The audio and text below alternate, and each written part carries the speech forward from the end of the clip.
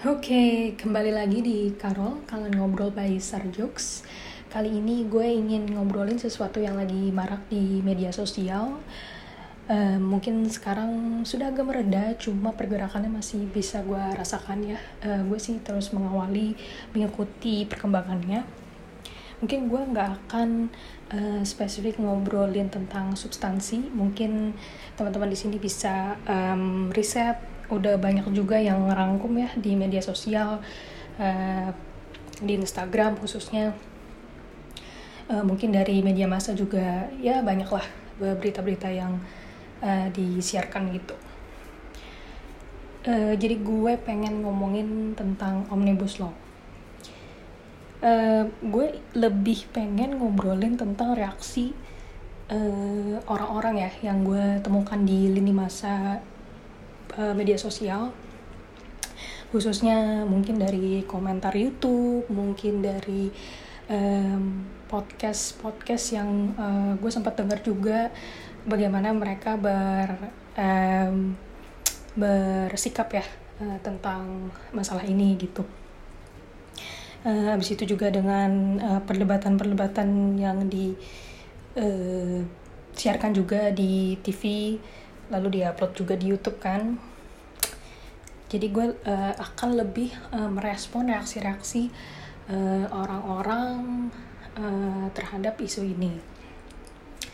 Jadi gini, menurut gue pribadi, Omnibus Law itu adalah salah satu instrumen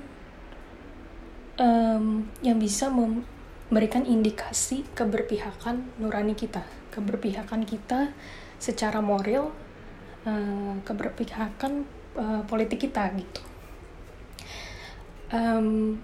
Jadi kalau kita ngomongin dari segi undang-undang ya, revisi RUU, rancangan undang-undang, ya itu dari beberapa bulan belakangan gitu ya.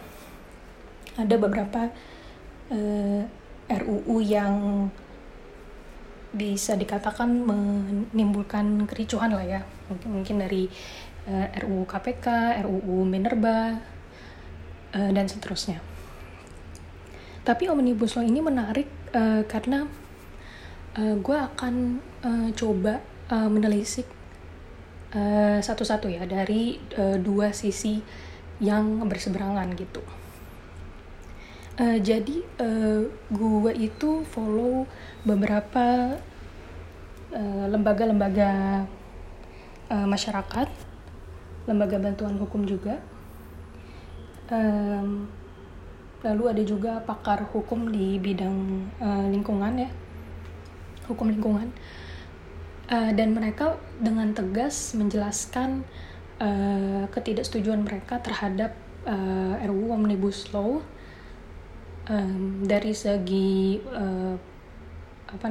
proses pengesahan yang sepertinya terburu-buru gitu ya, tidak melibatkan partisipasi publik, dan juga dari segi substansi yang dimana banyak yang quote unquote dipangkas, lalu bisa menimbulkan banyak spekulasi dan interpretasi gitu, berbagai macam interpretasi. Karena begini, kalau misalnya suatu pasal gitu ya tidak dengan spesifik menjelaskan siapa yang harus bertanggung jawab terhadap apa yang menjadi lingkup pertanggungjawabannya, itu nantinya akan memberikan ruang untuk mengkriminalisasi orang-orang yang rentan terhadap hukum tersebut gitu. Jadi di dalam pasal yang seperti itu menimbulkan ruang untuk keberpihakan pada satu pihak aja gitu, dan pihak itu adalah pihak yang lebih mempunyai bargaining power gitu, lebih mempunyai kekuatan untuk bernegosiasi gitu. Jadi ya yang rentan-rentan ini bisa dibilang mungkin dari masyarakat adat ya, dari segi lingkungan gitu. Karena ada beberapa pasal yang menyebutkan bahwa uh, apa namanya, kegiatan masyarakat adat yang memang melibatkan pembakaran itu bisa rentan dikriminalisasi gitu, dengan pasal baru Omnibus Law gitu. Jadi ada pasal-pasal yang membuat orang-orang yang lemah di mata hukum semakin lemah gitu. Seperti itu. Lalu ada juga misalnya dari para pekerja ya, para buruh gitu. Spekulasi seperti misalnya jam lembur, lalu dari segi outsourcing, dari segi misalnya akan terus menjadi pekerja kontrak ya, dengan tidak adanya kemungkinan untuk diangkat menjadi permanen. Itu adalah spekulasi yang mungkin saja muncul ya, celah-celah yang bisa diambil oleh pihak perusahaan ketika tidak ada hukum yang jelas mengenai perlindungan terhadap pekerja tersebut gitu. Jadi menurut gue sangat-sangat sah-sah saja ya kalau misalnya para pekerja, para lembaga masyarakat, lembaga hukum bantuan masyarakat itu mengekspresikan ketidaksetujuan mereka terhadap pengesahan Omnibus Law gitu. Namun dari sisi pemerintah ya, bisa dikatakan bahwa RUU Omnibus Law ini mungkin dibutuhkan untuk mengharmonisasi ya, memangkas beberapa UU ke dalam satu UU yang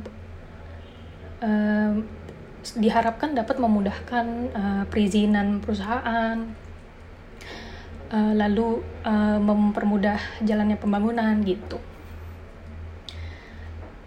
Dan ya di situ sih sebenarnya titik perbedaannya gitu ya.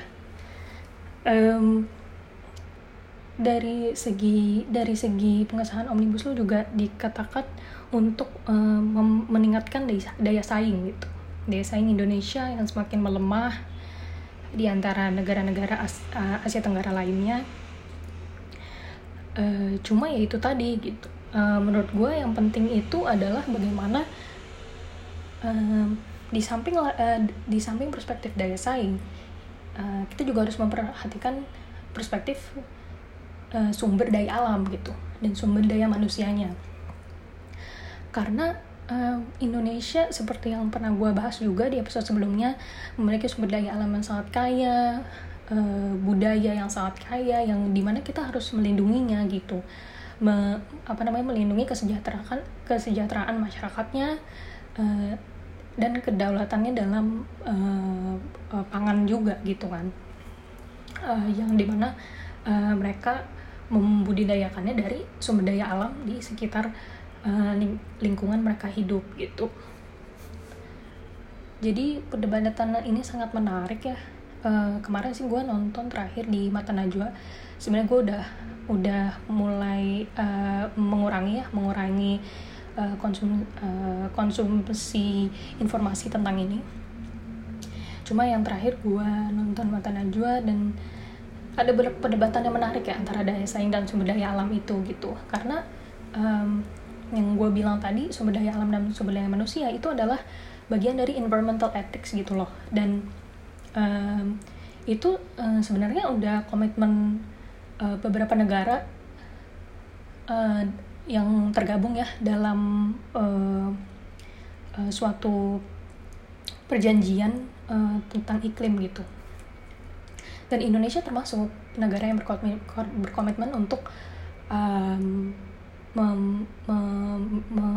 menjalankan kebijakan, membuat kebijakan yang lebih baik dan lebih berkelanjutan ya, demi menurunkan suhu iklim gitu loh. Dan itu banyak negara yang berkomitmen juga. Jadi undang-undang ini dilihat takutnya mencelakai lingkungan justru gitu, mencelakai komitmen Indonesia yang ingin juga menghentikan pemanasan global gitu, menurunkan pemanasan global begitu. Jadi ya itu sih sudut pandang itu yang gue kira belum ada titik temunya gitu. Dan yang menarik adalah Rocky Gerung waktu di Montenegro juga bilang, apakah 2000 atau 10.000 ya, apakah 20.000 jenis pohon di hutan Papua diajak bicara, diajak konsultasi dalam proses pengesahan ini Omnibus Law? Apakah 15.000 jenis tanaman di hutan Papua diajak bicara? Apakah 500 masyarakat adat dengan 500 jenis bahasa yang berbeda diajak berbicara? Dan menurut gue itu adalah poin-poin yang sangat penting ya, poin-poin yang sangat kritis dalam menelaah sebenarnya di mana sih cacatnya undang-undang ini gitu. Dan menurut gue itu sangat penting untuk berkonsultasi juga dengan aspek-aspek yang akan terdampak dengan undang-undang ini, seperti lingkungan, seperti masyarakat adat, pesisir, yang mungkin rasanya memang jauh sekali dari pusat gitu, jauh sekali dari perkotaan. Dan mungkin ya yang pernah gue bilang juga di episode sebelumnya, mungkin apa yang dibutuhkan mereka berbeda dengan apa yang dibutuhkan orang kota gitu. Mungkin orang kota fokus untuk bersaing dengan negara lain. Ya, mungkin masyarakat pesisir, masyarakat adat, mereka lebih ingin fokus untuk menjaga ekosistem di mana mereka hidup, agar terus berkelanjutan, agar terus terjaga sumber daya alamnya, agar terus terjaga keberlangsungan hidup mereka dan generasi berikutnya, kan gitu. Itu sih yang memang sangat menjadi polemik gitu. Gue sih tidak akan menyangkut bagaimana akhirnya ini semua dipolitisasi ya, dengan adanya tunggangan, hoax, apa segala macam. Ya menurut gue kalian juga bisa menilai lah gitu. Nah, dari penilaian ini pun akhirnya nanti akan terjawab ya, nurani kalian ini ada di posisi yang mana, berpihak kepada siapa gitu. Gue sangat mengerti sih kalau misalnya ada mungkin teman-teman yang misalnya tidak pengen terlalu ikut lebih dalam tentang isu ini, atau mungkin tentang politik as general aja. Gue sangat mengerti karena mungkin dengan riuh hiruk pikuk perbedaan pendapat dan seterusnya, ya itu juga pilihan kalian. Cuma yang gue ingin tegaskan adalah ya dengan adanya ketidaksetujuan, dengan adanya demonstrasi pemikiran rakyat, ini menjadi salah satu pemantik untuk kita bertanya pada diri kita sendiri gitu. Kita ini sebenarnya berpihak pada siapa gitu, siapa yang kita lebih peduli gitu, apa yang kita pedulikan. Dan memang dari pendidikan, dari background kita masing-masing yang berbeda-beda, dengan kepedulian kita juga yang berbeda-beda, sudut pandang dan segala macam, ya pasti kita akan terpolarisasi juga sih gitu. Jadi ya itu kan juga konsekuensi demokrasi ya. Oh ya, dan gue juga pengen ngomong, misalnya ada orang-orang yang berkomentar misalnya begini, misalnya mengkritik aja ya, coba deh dia yang suruh kerja. Nah, banyak banget komen-komen seperti itu ya, dan gue juga dulu sempet entertain those thoughts sih. kenapa sih orang ngemeng aja, coba deh lo yang kerja gitu kan. Cuma menurut gue di sini ada kesalahan pemikiran gitu, karena di negara yang demokratis harusnya memang ada oposisi, harus ada kritik untuk check and balance gitu. Jadi pengkritik itu memang harus ada gitu, dan dia emang harus di oposisi, dia yang harus ngecek nih ini yang rezim yang sedang berjalan nih bagaimana gitu loh performanya gitu. Jadi dia bisa memberi masukan dari sudut pandang yang lain. Kalau sudut pandangnya sama semua, ya misal nih sudut pandang sama semua, tidak ada yang mengkritik, tenang-tenang saja, lurus-lurus saja, ya kita tidak memberi ruang untuk diskusi, untuk berdialog, untuk mengemukakan pendapat yang berbeda gitu. Kalau pendapatnya sama semua, kita semua tenang-tenang, ya nantinya akan bahaya, akan mengarahkan kita kepada yang namanya rezim represif gitu. Rezim represif ini yang dimana orang yang lebih berkuasa memiliki mandat untuk menyuap pendapat-pendapat yang seragam gitu loh. Pokoknya A ya harus A gitu. Sedangkan orang bebas untuk mengemukakan pendapat mereka gitu. Itu adalah hak asasi manusia paling dasar gitu, untuk mengekspresikan pemikiran mereka gitu. Jadi ya untuk teman-teman, menurut gue itu sah-sah saja gitu loh, kritik dan memberikan pendapat yang berbeda gitu, karena kan tidak ada yang sempurna ya. Jadi perlu pendapat dari sudut pandang yang lain. Lalu gue juga bertemu komen-komen lagi ya kemarin, menarik sih sebenarnya, karena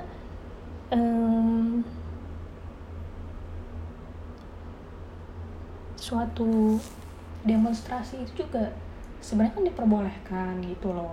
Itu kan aspirasi masyarakat. Cuma memang ya itu memang sangat rentan ya untuk dipolitisasi, untuk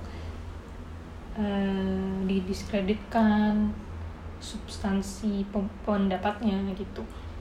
Ya gue sangat menyayangkan itu sih, karena gue percaya kok memang ada orang-orang yang peduli, orang-orang yang memang terdampak secara negatif ya dengan suatu undang-undang gitu. Makanya mereka mengemukakan pendapat mereka secara tulus gitu loh. Ada yang namanya rasa solidaritas, ada yang namanya rasa berempati gitu. Dan menurut gue ya itu sah-sah saja gitu loh. Bukan berarti kita memiliki pendapat yang berbeda itu karena lain hal gitu ya, misalnya karena disuruh orang atau apa segala macam, itu beda lagi sih. Ini kita benar-benar ngomongin pandangan politik ya.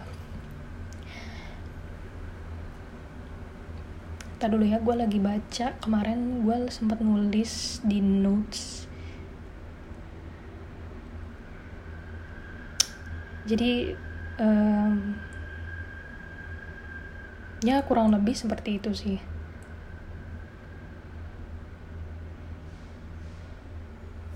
Kurang lebih seperti itu. Dan apa ya, gue sih berharap akan ada titik tengah, titik dialog, di mana semua pihak yang terkait yang akan terdampak bisa punya ruang untuk berbicara gitu.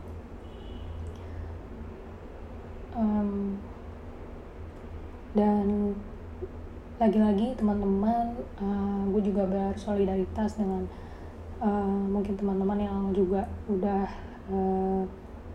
merasakan jungkir balik di masa pandemi, lalu melihat dan mendengar, membaca tentang undang-undang ini, mungkin makin riwah, makin pusing, makin hopeless. Cuma ya kalau misalnya emang kalian ingin berpendapat gitu ya, kalian ingin belajar lagi terus, itu memang harus terus menggali banyak pendapat sih, banyak pendapat yang berbeda gitu. Karena gue juga ngerasa sih, maksudnya dari following Instagram aja kita tuh bisa secara tidak sadar mempercayai informasi yang hanya one sided gitu. Gue sih lagi berusaha juga untuk coba melihat dari dua sisi gitu loh. Karena kan satu lembaga dengan lembaga yang lain berbeda, media massa yang satu dengan yang lain juga berbeda gitu. Dari segi pendapatnya, dari segi apa yang mereka beritakan, apa yang ingin mereka highlight gitu. Dan mungkin keberpihakan politik mereka juga berbeda. Ya begitu. Karena gue juga sebenarnya menyayangkan ya mungkin teman-teman yang mungkin sudah sangat emosi dan benar-benar mengekspresikan sejujur-jujurnya gitu perasaan mereka terhadap ini semua, dengan kata-kata kotor gitu misalnya, dengan vandalism juga, mungkin mencoret-coret fasilitas publik. Gue sih sangat mengerti sih dengan amarah, dengan ya mungkin dirasa tidak adil gitu ya. Cuma itu tadi yang gue bilang, gue ingin melihat dari dua sisi dan melihat ini secara manusiawi juga gitu. Karena ya pasti ada alasan tertentu gitu loh kenapa undang-undang ini bisa sampai jalan gitu kan. Memang mungkin ada juga yang berpendapat ini kan menguntungkan pihak yang mana gitu, ini kan membuat rentan pihak yang mana gitu. Itu lo juga bisa menilai sendiri, dan kayaknya sih memang akan seperti itu ya. Dua sisi dari satu koin gitu. Dan ya yang gue harapkan sih titik tengah untuk dialog.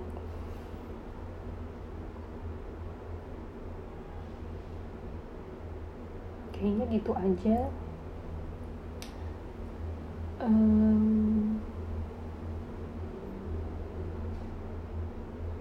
Ya dari segi media, dari segi informasi itu kan kita juga harus lebih kritis nih, bagaimana seseorang tuh menyuguhkan suatu informasi ya. Jadi ya kita bisa lebih bijak lagi dalam mencernanya gitu. Karena kalau gue pribadi, gue sempat ada di titik dimana gue sangat marah, gue sangat pokoknya merasa ingin melakukan sesuatu yang lebih gitu. Tapi di sini gue melihat ini adalah bagian dari peradaban, bagaimana kita berbangsa dan bernegara gitu. Jadi menurut gue ada baiknya kalau kita secara sustainable, secara sustainable mengawali ini semua gitu. At least kita tahulah kita berpihak sama siapa. Itu sih menurut gue.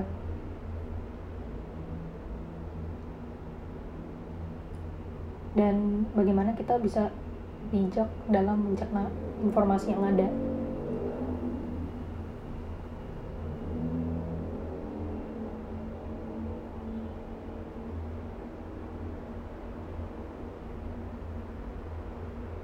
Karena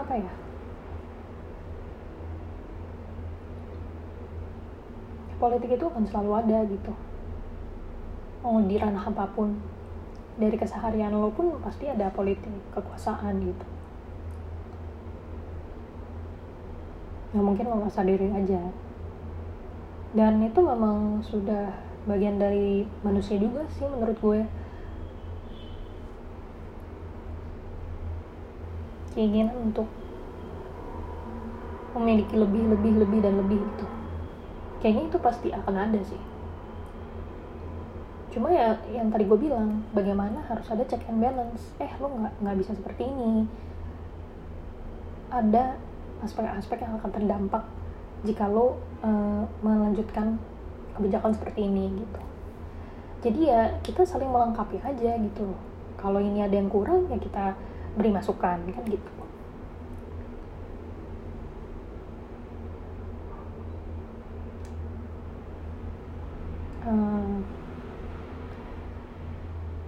Sepertinya itu dulu. Kalau misalnya nanti ada yang terlintas lagi di pikiran gue tentang ini, gue akan bikin episode kedua khusus tentang ini.